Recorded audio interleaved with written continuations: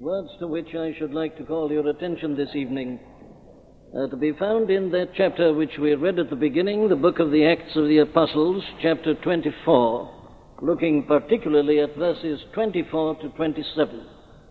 Verses 24 to 27 in the 24th chapter of the book of the Acts of the Apostles.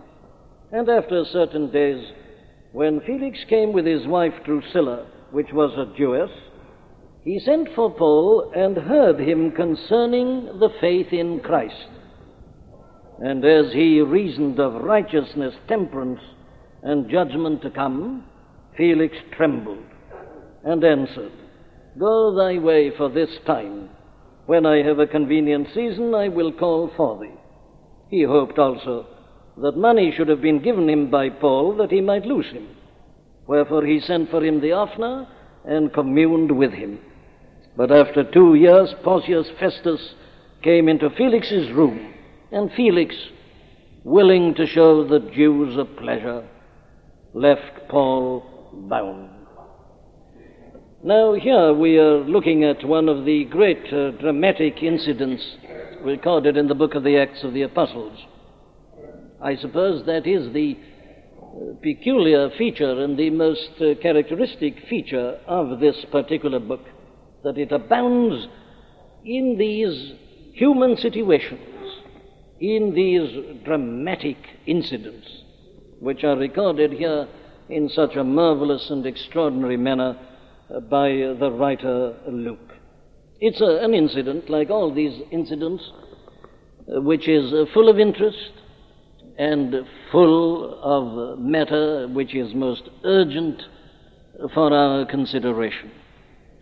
Now, it seems to me that the best way to approach this particular incident is, first of all, to just look at the people, the figures concerned.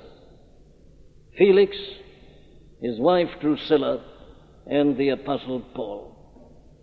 We can't fully understand what happened on this occasion and its real significance unless we are aware of certain things about the three figures, and especially Felix and Drusilla.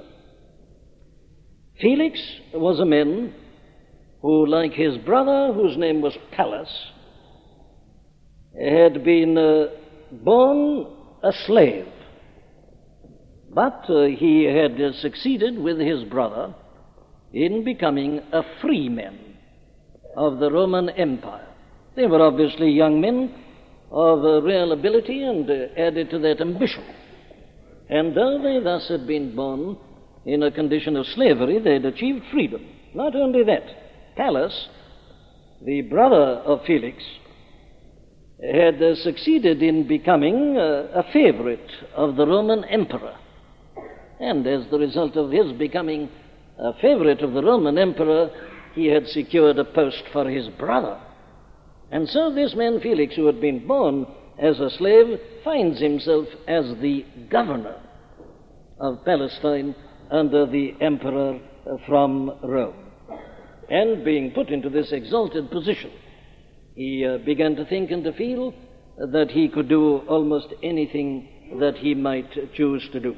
We have a character sketch of this man written by the historian Tacitus.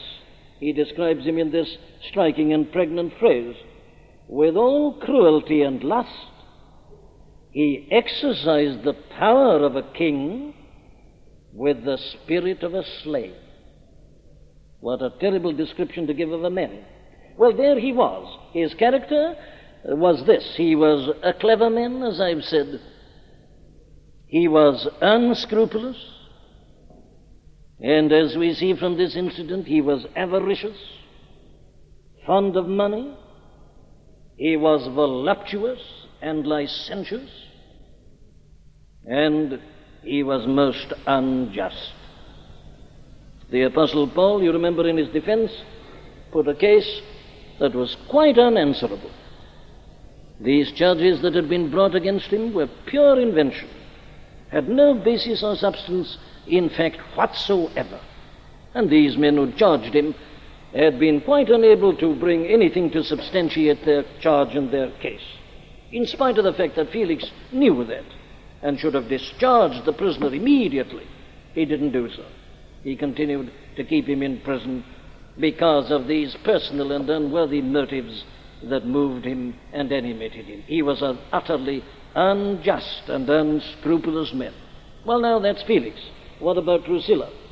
Well, Drusilla, as we are told, was a Jewess. And listen to her pedigree.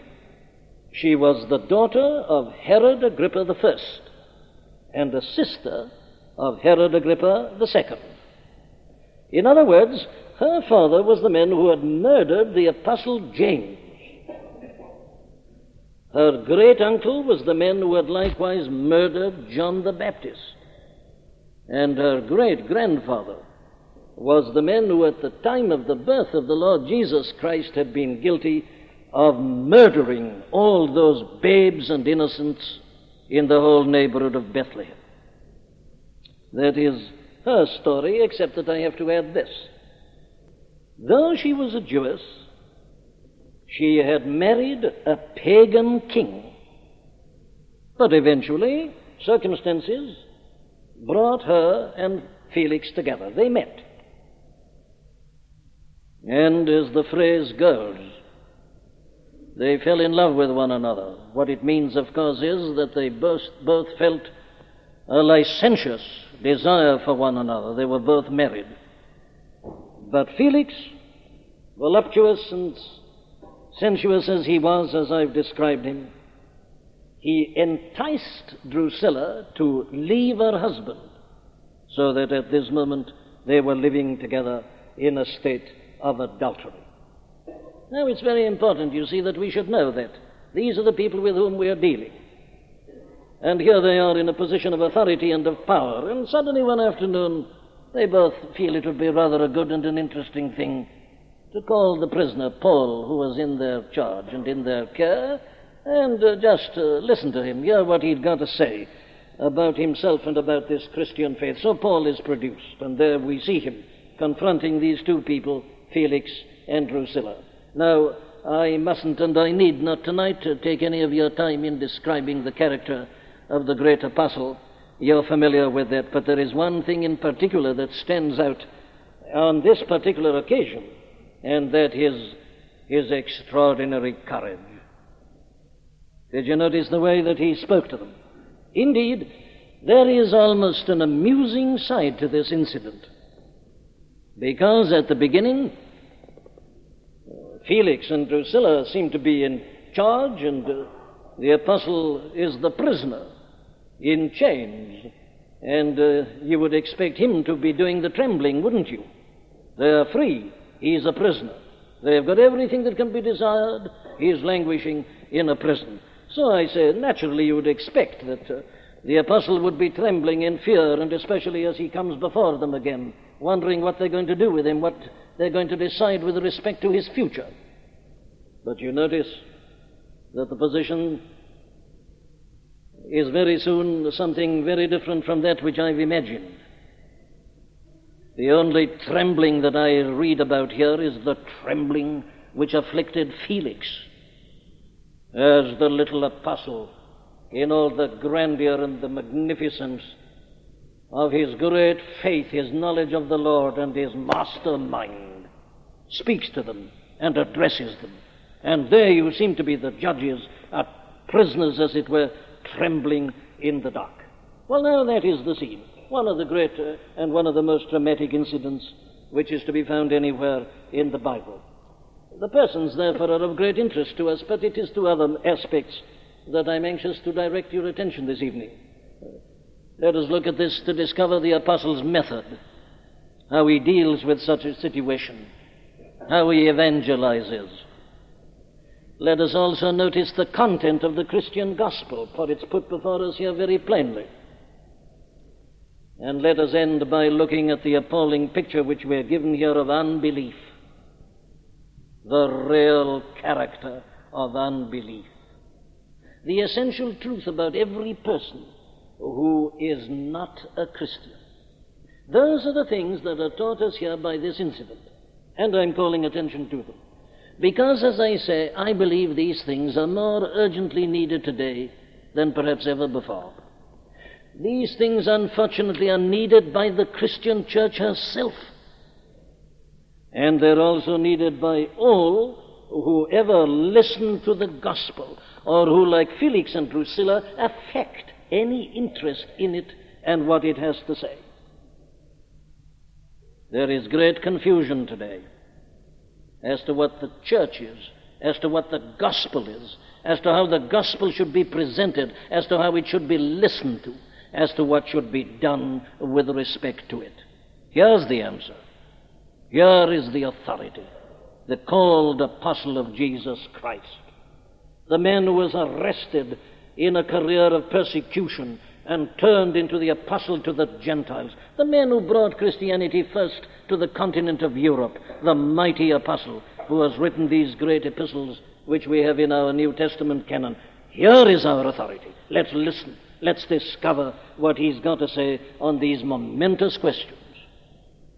Let me encourage you to do so for this reason, that if you read the history of the past, the history of the church in the past particularly, you will find that in every period of reformation and of revival, the church has always returned to this pattern. I see another man, a pale shadow of this mighty apostle, but a man who reminds me of him. I see a man called Martyn Luther, standing in similar circumstances and doing exactly the same thing. John Calvin, John Knox. Don't you think of John Knox as you read this incident, and the way in which he could terrorize Mary, Queen of Scots? She was more afraid of his prayers than she was of legions of soldiers. It's the same thing always, in every great period of reformation and of revival. Very well then, let's look at these things. First of all, let us look at this. How, I say, the gospel is to be preached and presented, and as to how it is to be listened to. Notice, first of all, the negatives. Felix and Drusilla send for Paul, and here he is standing before them. What happens? Well, may I indicate to you that they didn't have a discussion. That's the great thing today, isn't it? The religious department of the BBC doesn't preach on Sunday nights, it has a discussion. This is the thing. Let's have a discussion. Oh, they say the modern man, he won't listen to preaching. But he's always ready to have a discussion. He's got an interest in these things, and he is interested in them intellectually and as a point of view. Well, now, let's meet with him, and let's have a friendly chat. Let's hear what he's got to say, and try and answer his criticisms, and, of course, go as far as we can to meet him. Let's have a wonderful discussion. We've been told now for years that if only we did this instead of preaching dogmatically, that people would be won to the Christian church. But the statistics are telling us that they're going further and further away from the church. Of course they are. The Christian gospel is not to be discussed. The gospel starts with this principle, that the natural man receiveth not the things of the Spirit of God, for they are foolishness unto him. Not only that, he cannot understand them. I believe there is a discussion taking place probably at this minute on one of the programs of the BBC. A Christian minister and a man are having a discussion about the deity of Christ. Can you imagine the Apostle Paul doing that?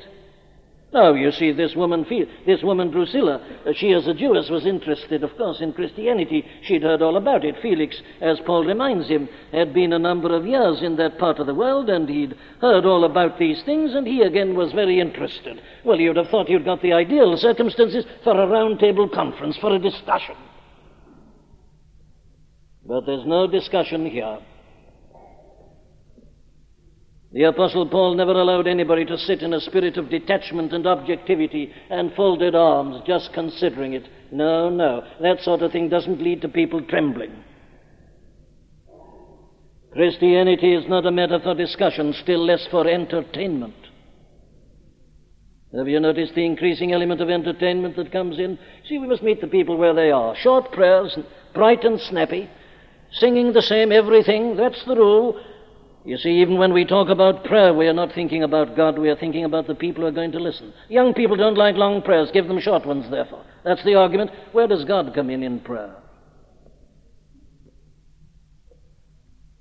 That wasn't the Apostle Paul's method. It has never been the method of the saints and the men whom God has used throughout the running centuries. What do we find then? What we find, of course, is authority. We find a proclamation. We find boldness of speech. We find plainness of utterance. Paul, we are told, reasoned with them. There was a reasoned discourse. Not flippant entertainment, not cracking jokes in order to put himself right. Reasoned discourse on righteousness and temperance and judgment to come. And let me emphasize this aspect. Did you notice how personal he was? I'll show you in a moment. Now, how different the apostle was from so much of what happens today. Now, you would have thought that these were the ideal conditions in which the apostle could have voiced certain protests to the Roman governor. Wonderful opportunity. Here he is, the governor's actually sent for him. Why doesn't he bring up a list of complaints? Why doesn't he tell him about the attitude of the church towards certain things that the Roman emperor was doing at that time? It's a marvelous opportunity. There was slavery, there were many wrongs. Now, why doesn't the apostle say, well, at last it's a heaven-sent opportunity. We've sent many messages up to the government, making appeals and suggestions, but at last they're actually sending me them for me themselves. Now then, I'll tell him what I think about this, that, and the other. Not a word of it. Not a word about the politics of the Roman Empire. Not a series of protests against what the emperor or the governor or anybody else was doing. The apostle had got a wonderful case for this. His whole imprisonment, as I say, was unjust. If ever a man had a case along the political, social line, it was the apostle Paul. Doesn't mention it. What does he talk to them about? Well, not about politics, but about themselves, about their personal lives, about their whole relationship to God. It was not only bold, it was personal, it was convicting, it was disturbing to the extent of making them tremble. And of course he was calling them to a decision, to abandon their life of evil and of sin, to believe on the Lord Jesus Christ and to be saved. Now Felix resented all this. And that is why, you see, he dismissed the apostle Paul. And as he reasoned of righteousness, temperance, and judgment to come, Felix trembled and answered, go thy way for this time. When I have a convenient season, I will call for thee. It had become so uncomfortable for him that he couldn't stand it any longer, and he gets rid of Paul. My friend, I want to ask a question at this point. Has the gospel of Jesus Christ ever made you feel uncomfortable?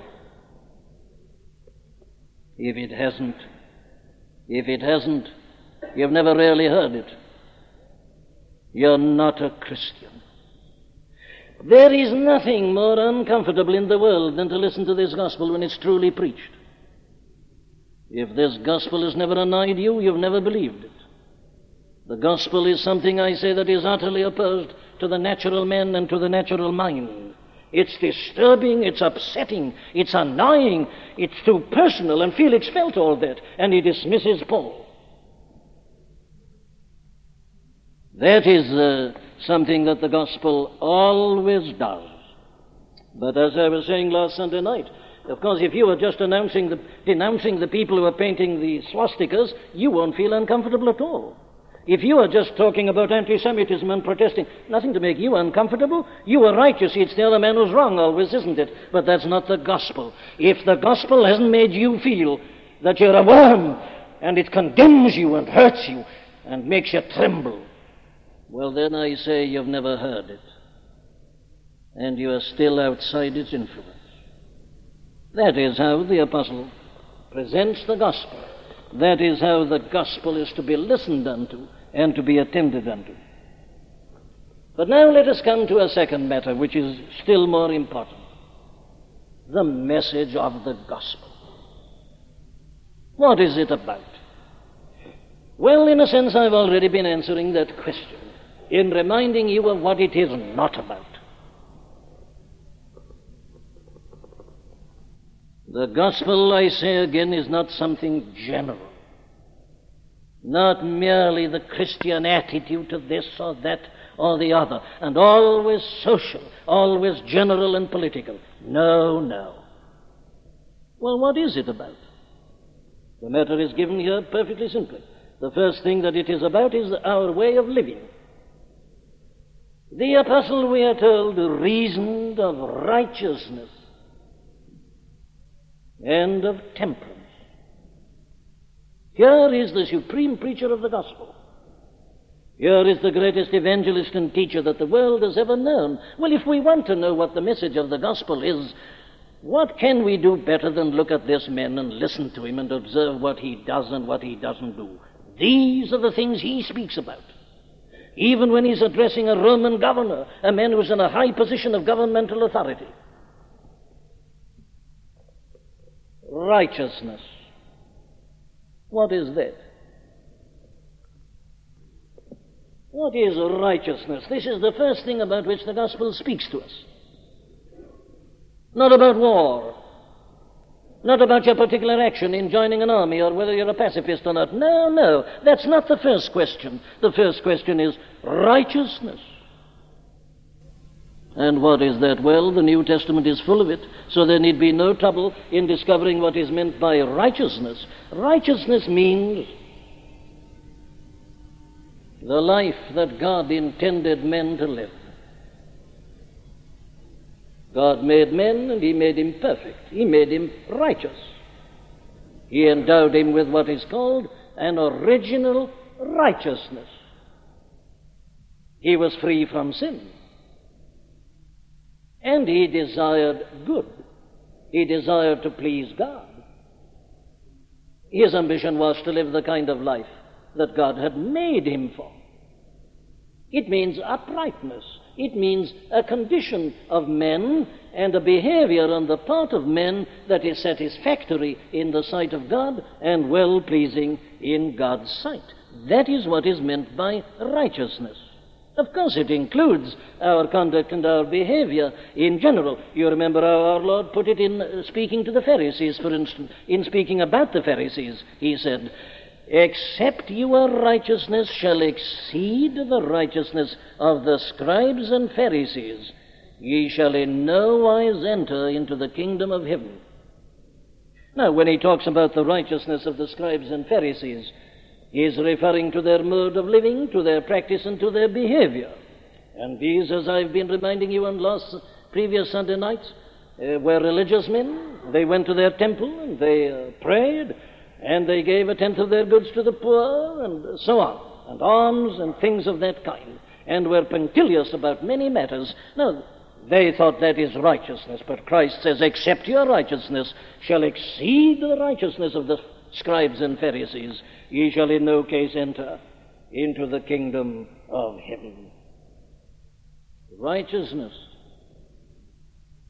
In other words, you see, the Apostle Paul told Felix and Drusilla that as human beings they were expected to live a certain kind of life, that they, like all others, were creatures of God, and that they were under God, and that God had made it perfectly plain to them what he would have them do. I can imagine him, for instance, turning to Drusilla and saying, "Well, now, Drusilla, as a Jewess, you will know perfectly well that God has made his will concerning men's life and way of living perfectly plain and clear. You know that God called Moses up into the mountain, kept him there for 40 days, talking to him about these very things, and sent him down with 2 tables of stone in his hands on which were written 10 commandments.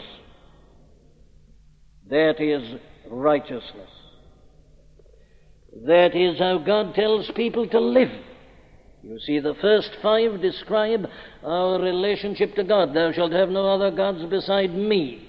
Thou shalt not bow down to any graven image, nor make one. Thou shalt not take the name of the Lord in vain. Thou shalt not take the day of the Lord in vain." There they are, you see, relationship to God. That's a part of righteousness. And Paul expounded that. And then he came to the second table. "Honor thy father and mother. Thou shalt not kill. Thou shalt not steal. Thou shalt not commit adultery." How appropriate it was, you see. Righteousness. "Thou shalt not bear false witness against thy neighbor.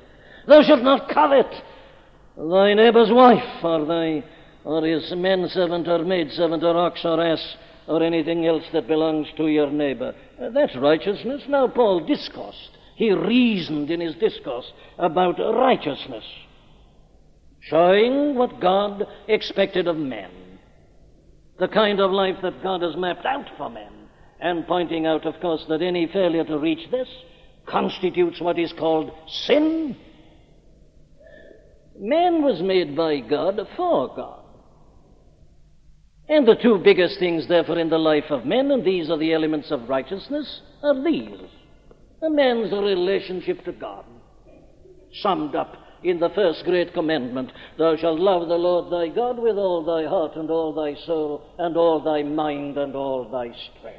And the second, thou shalt love thy neighbor as thyself. Man in his relationship to God, and man living a life that is worthy of a creature that is a companion of God. That's righteousness.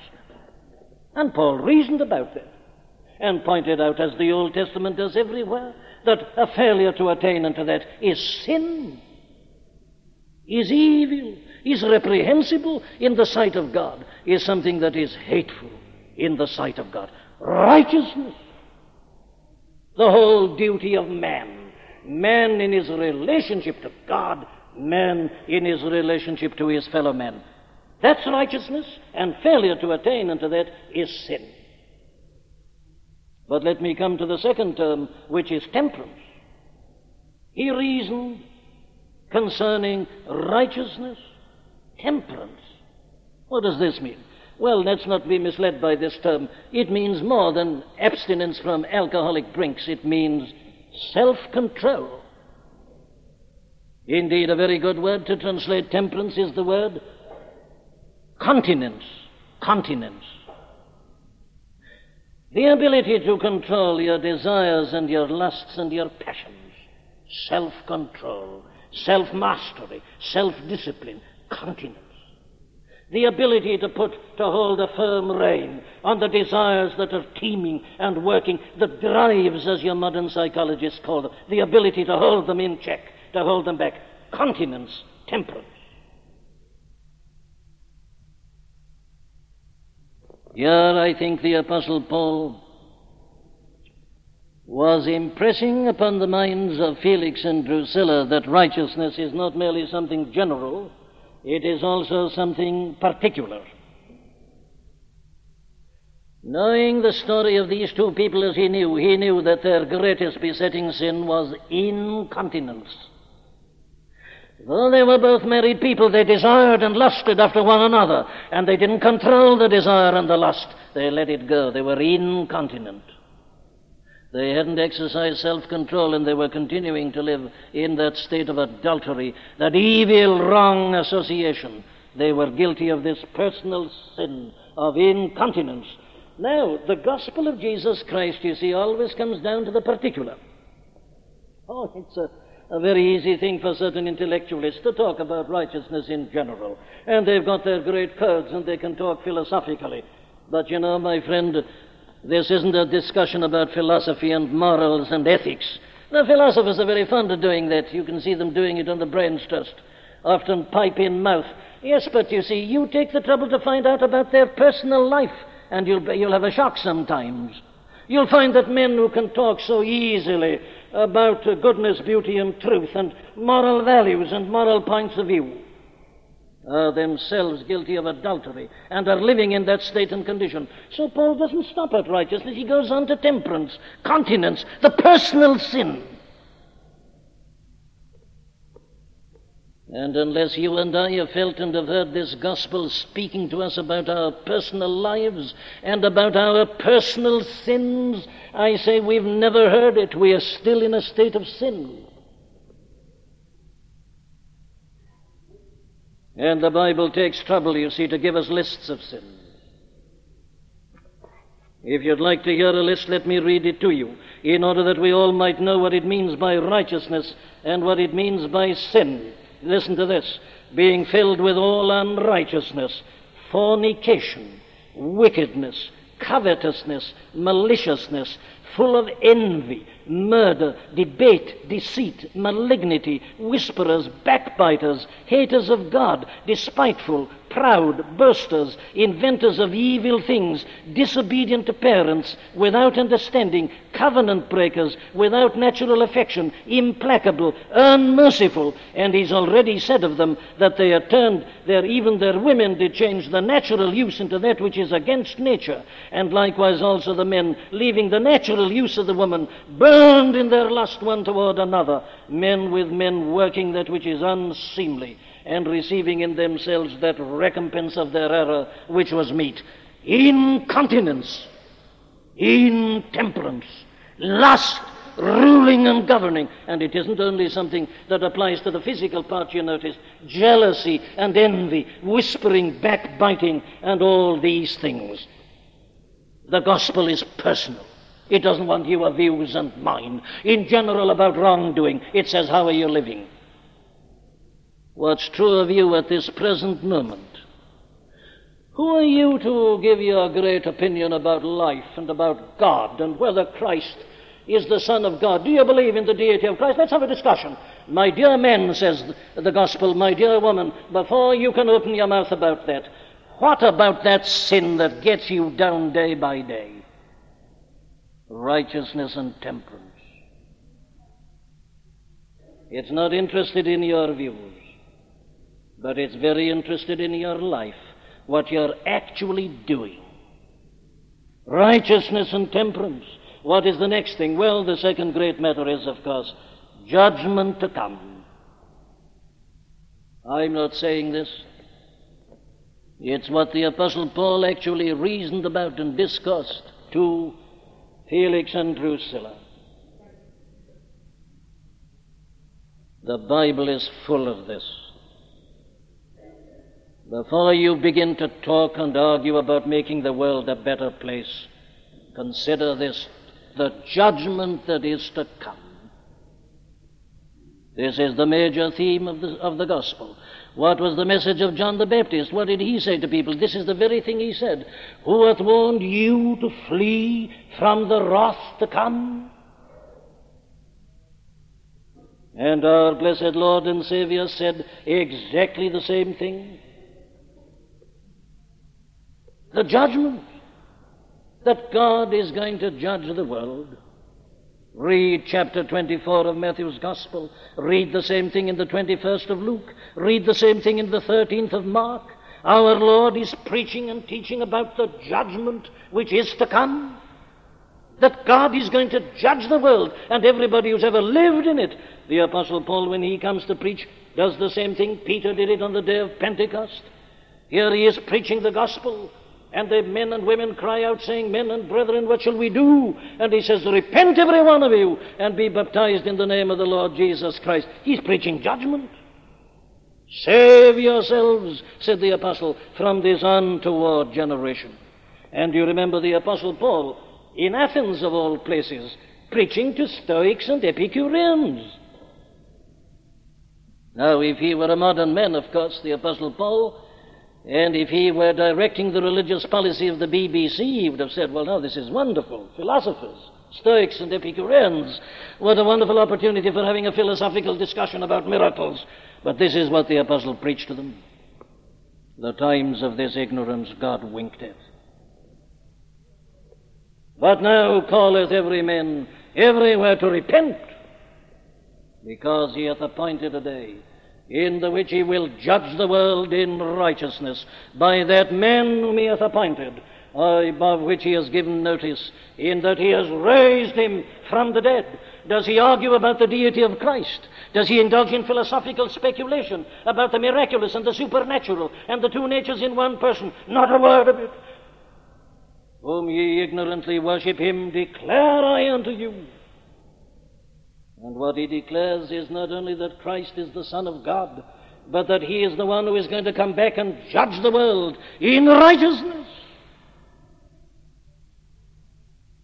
Had you considered this, my friend? Had you faced this? This is the message of the gospel to you. It is to tell you and to tell me and tell every one of us this evening that we shall have to stand before God and give an account of ourselves and of our lives. Where is the righteousness which he gave men at the beginning? What have I done with my soul? What has been my attitude to the 10 Commandments? Have I kept them? How do I measure up to the Sermon on the Mount? These are the terms. And it is laid plainly before us by the Lord himself and all his servants, that we shall all have to give an account of ourselves in those terms. Now, my dear friend, I know you don't like that. But what's it matter whether we like it or not? I'm not here to voice even what I like myself. It is the plain teaching of this Scripture that every single one of us is going to stand before God in judgment, in terms of righteousness and temperance, the moral law of God. We have all got to face him, and we cannot evade it. You can hate me, you can say you'll never listen to me again. You know it won't make the slightest difference to you. You're not dealing with me, you're dealing with God. You've got to die as I've got to die. That's why I'm preaching like this. I'll have to give an account of my preaching, of my ministry. I shall be asked, what did you do in Westminster Chapel? Did you spend the whole of your time there in talking about South Africa or about the Germans or this or that? Didn't you tell those people that they'd got souls and that I was going to judge them at the end? If I didn't, well, then your blood is on my hands and I'll have to answer for that. I have to go to judgment, knowing the terror of the Lord. I persuade men. Righteousness and temperance and judgment to come. But thank God he didn't stop at that. Did you notice the other thing? This is what I read. And after certain days, when Felix came with his wife Drusilla, which was a Jewess, he sent for Paul and heard him, what? Concerning the faith in Christ. Thank God. Here's the gospel. What I've been saying is the introduction to it. What I've been emphasizing is that which brings men and women to see their need of the gospel. It's because they don't see their need, they don't believe the gospel.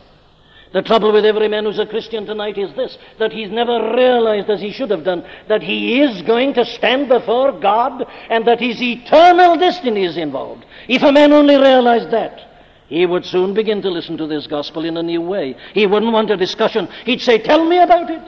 I see I'm lost. I see I'm condemned. I see I'm hopeless. I cannot lift myself up. There is evil within me. I've broken God's law. I've forgotten God. I've insulted him. I see I've been guilty of the most enormity in sin. What can I do? He listens. He says, tell me, what is this faith in Christ? Well, I can tell you, as the apostle told Felix and Drusilla, it is the great good news of salvation. What is it? It is this. The whole world lieth guilty before God. There is none righteous, no, not one. All are condemned in the sight of God. We've all, I say, forgotten him and insulted him. We've flouted his laws. We've spat upon his sanctities. We've thought we've been clever in doing so. Man of the 20th century who doesn't believe such fearful things. No, we've broken. We've no hope. We are utterly condemned. Do you know what the message of the gospel is? That God so loved the world that was guilty of all that he gave his only begotten Son, that whosoever believeth in him should not perish, but have everlasting life. All of us by nature and by action are perishing, and we have no hope at all in the judgment. But the message is this, the faith in Christ. Who is Christ? Christ is the Son of God. He gave his only begotten Son. The babe of Bethlehem shall call his name Jesus. Why? Because he shall save his people from their sins. The faith in Christ. that though we are so reprehensible and guilty and sinful and vile and foul, that God has sent his only Son into this world. What for? To rescue us from the wrath, to save us from hell and from eternal misery and unhappiness. How did he do it? Well, this is the message. This is the thing that Paul explained to Drusilla and Felix. It's the old message, you see, of the Gospels, that this Son of God came into this world not only to teach and to tell us how to live, because that would be hopeless in itself. We couldn't do it. We couldn't even keep the 10 Commandments. This is even higher. Not to tell us to imitate him, imitating Christ. Have you ever tried it? Well, go and try it, and you'll give up after a day. It's impossible. No. He sent him into this world to save. And so the Son said, the Son of Man is come to seek and to save what is lost, to save us, to save our souls from this guilt, from this condemnation. How did he do it? Do you know how he did it? He identified himself with us and with our sins. Though he was Son of God, he took human nature unto him. He was born in the likeness of a man. He lived an ordinary life, shared his existence with ordinary people, endured the contradiction of sinners. But let me come to it. This is how he saves. He went to John the Baptist one day and said, you must baptize me. No, said John. Who am I to baptize you? You ought to be baptizing me. No, said this Jesus. Thus it becometh us to fulfill all righteousness. What is he doing? He's identifying himself with our sin. He's putting himself by our side. He's taking our sins upon him. He'd come into the world to do that. And then, you see, he does it finally on the cross. Not by water only, but by water and the blood. What's the meaning of his death upon the cross? It is this.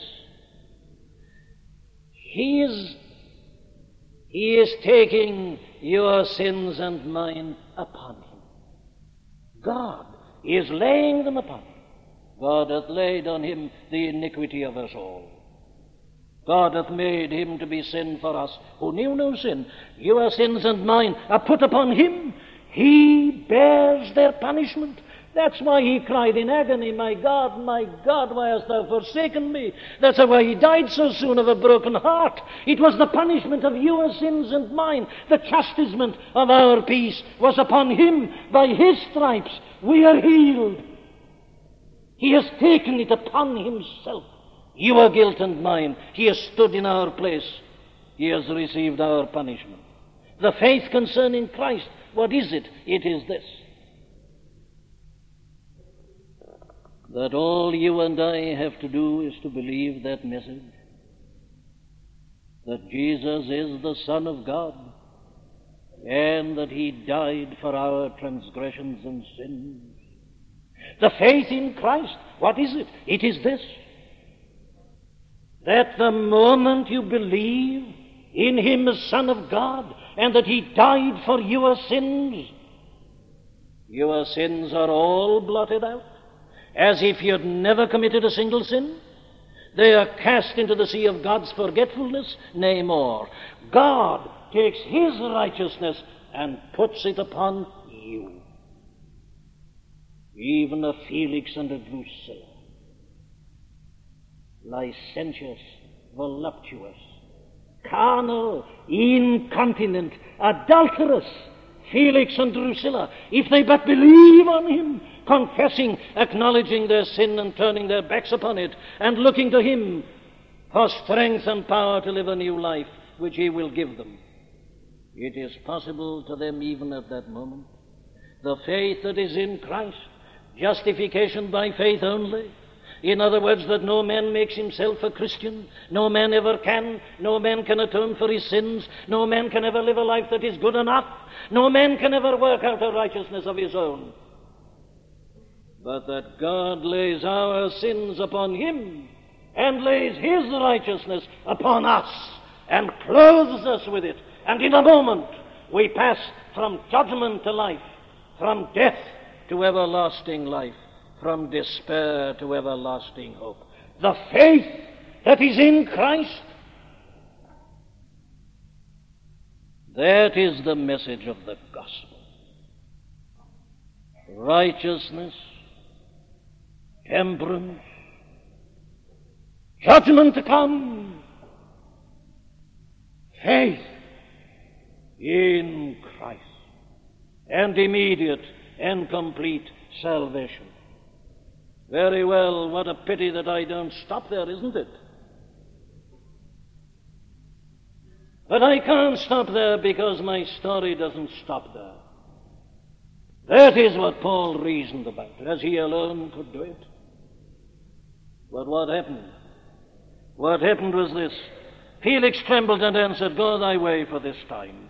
When I have a convenient season, I will call for thee. He hoped also that money should have been given him of Paul, that he might loose him. Wherefore he sent for him the oftener and communed with him. And then after 2 years, another man came in Felix's room, and Felix, willing to show the Jews a pleasure, left Paul bound.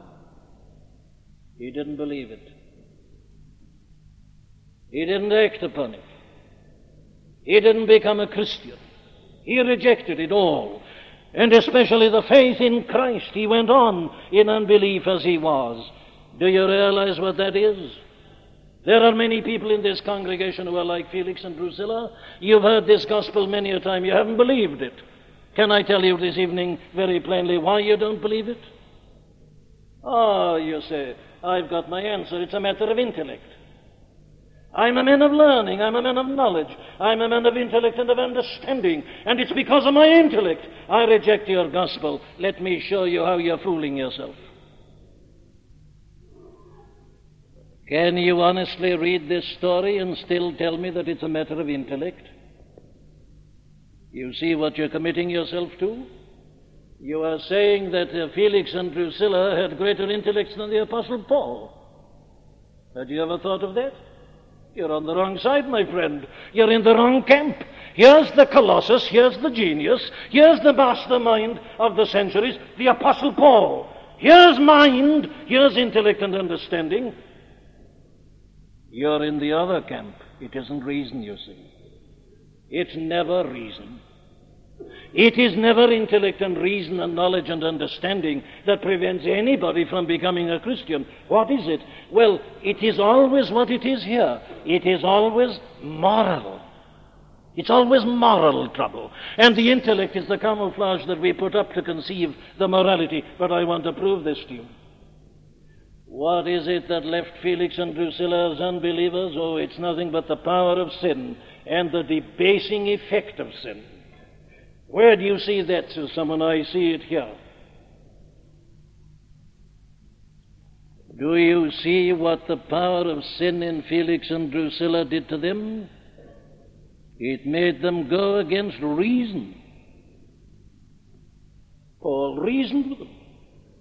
Tell me, what can you say against the biblical way of life? What is the reasoned objection to the Ten Commandments? Tell me, what is it? What's your reasoned objection to the Sermon on the Mount? What is it? That's what the gospel calls you to, righteousness and temperance. Is there anything unreasonable about it? Why do you say that you're not a Christian because of your reason? Tell me on the other side, is it because of your giant intellect that you fall a victim to that personal sin of sex or of drink or of jealousy or of envy? Is that because of your great reason and your great intellect? Can't you see that you've got the whole thing utterly reversed? It is the sinful life of Felix and Drusilla that's unreasonable. And there is nothing in the world more reasonable and intelligent and noble tonight than the gospel of Jesus Christ, with its call for righteousness and temperance. They went against reason, but there's something even worse. They even went against their conscience. Why did Felix tremble? Because of his conscience. As he listened to this great little man speaking, he knew he was right. He knew he was utterly wrong himself. And he knew it to this extent that he was trembling. His conscience was accusing him and condemning him. He knew that what he'd done about Drusilla was wrong, and that many other things that he'd done were wrong, that the fact that he was keeping Paul in prison was wrong. He knew it, and his conscience was accusing him. But in spite of his conscience, as well as his reason, he persists in his evil course. That is the power of sin, my friend. It makes a man go against his reason. It makes him silence and drown his own conscience. I believe there was another factor here, the convicting power of the Holy Spirit. He even fights against that and gets rid of Paul. It makes a man go against everything that is highest and best in his own constitution and the gracious influence of the Spirit of God upon him. It was in spite of all this, and in spite of listening to this man of God and his irrefutable argument and his holy, wonderful life, that Felix and Drusilla dismissed Paul. And why? Well, the answer is given. He wanted money. You see, the kind of life they were living was a very expensive life, and you're short of money if you're always gambling and drinking and indulging your sex and paying for your prostitutes. It takes money. The life of the world, the flashy life. You're always in need of money. He wanted money. So he kept on sending even for Paul, hoping that Paul would bribe him to set him free. He's no conception of justice or of righteousness in his exalted position, but money, to buy pleasure, to get success. He lived for it. What else? Popularity. Felix, willing to show the Jews a pleasure, left Paul bound. He knows nothing about rightness and righteousness and justice and equity, but he likes to be popular. He hopes the Jews will say, old Felix, he was a wonderful fellow after all, wasn't he? He wasn't a Jew, but you know, he left this man in our charge, wanted the Jews to speak well of them. Popularity, what other people are going to say, what other people think, what other people do. To sum it up in a phrase, they were interested in their lives in this world only, and saw nothing beyond it. That is why men do not believe the gospel. It is the power of sin that paralyzes reason, silences conscience, and makes them live for such unworthy and base motives. They put money and pleasure before a righteousness that satisfies God. They put men and women, the Jews, the people in your office, your fellow students, the people in the same profession, they put their opinion before the opinion of God. They put this passing world and its glittering prizes before their eternal and everlasting welfare. I ask you, in the name of reason, is that intellect? Is that reason? Is that understanding? It is nothing but sheer folly. Let me prove to you the height of the folly. I'm going to end with just another little footnote of history. 2 years or so after this incident, in other words, about A.D. 63, Felix's brother Pallas fell out of favor with the Roman emperor and was dismissed, and so was Felix. So what the Jews thought of him no longer mattered. He was no longer governor. He's lost everything. He's been dismissed. The money's no value when he hadn't got any. The popularity had gone. His great position had vanished. All that he'd built on suddenly went like that because of the whim, the passing whim of an emperor. As for Drusilla, in A.D. 79, Drusilla and her son were suddenly killed in an unexpected eruption of the volcano Vesuvius. And in a moment, past from time to eternity. That footnote of history is important and significant.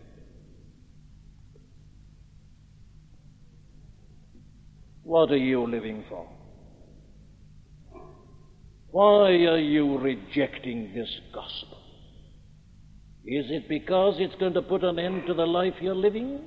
Is it because it says no to certain darling pleasures, certain lusts that you enjoy? Is it that? Is it that you're afraid of the opinion of others and want to be popular? Is it that you're thinking of your career and what happens to you and your life in this world? My dear friend, that is the height of folly. If you put things like that before the kind of life that was lived by Jesus of Nazareth, righteous and temperate, if you put that before the blessings of God in this gospel of salvation, if you put that, I say, before the smile and the favor of God, and the certain knowledge that you need no longer fear death and the grave, because when you come to die, it will just mean that you're being ushered into heaven and into a glory which shall last throughout eternity. I plead with you. Look at the case of Felix and Drusilla. Listen to this message about righteousness, temperance, judgment to come, and the faith in Christ that is possible to you here this evening, which tells you that you've got nothing to do but to acknowledge your sin and folly to God and believe the message concerning His Son and His atoning, redeeming death and the glory that awaits you. And immediately you are forgiven and become children of God and can begin to look forward to that everlasting glory. Look at them. Do the exact opposite. Don't shake off what I've been saying as they shook off Paul. Follow it out. Reason it through. Think about it. Face yourself in the judgment. See your lost condition. Repent. Believe on the Lord Jesus Christ. Go after Him and be made eternally safe. Amen. We do hope that you've been helped by the preaching of Dr. Martyn Lloyd-Jones. All of the sermons contained within the MLJ Trust audio library are now available for free download. You may share the sermons or broadcast them. However, because of international copyright, please be advised that we are asking first that these sermons never be offered for sale by a third party. And second, that these sermons will not be edited in any way for length or to use as audio clips. You can find our contact information on our website at mljtrust.org. That's mljtrust.org.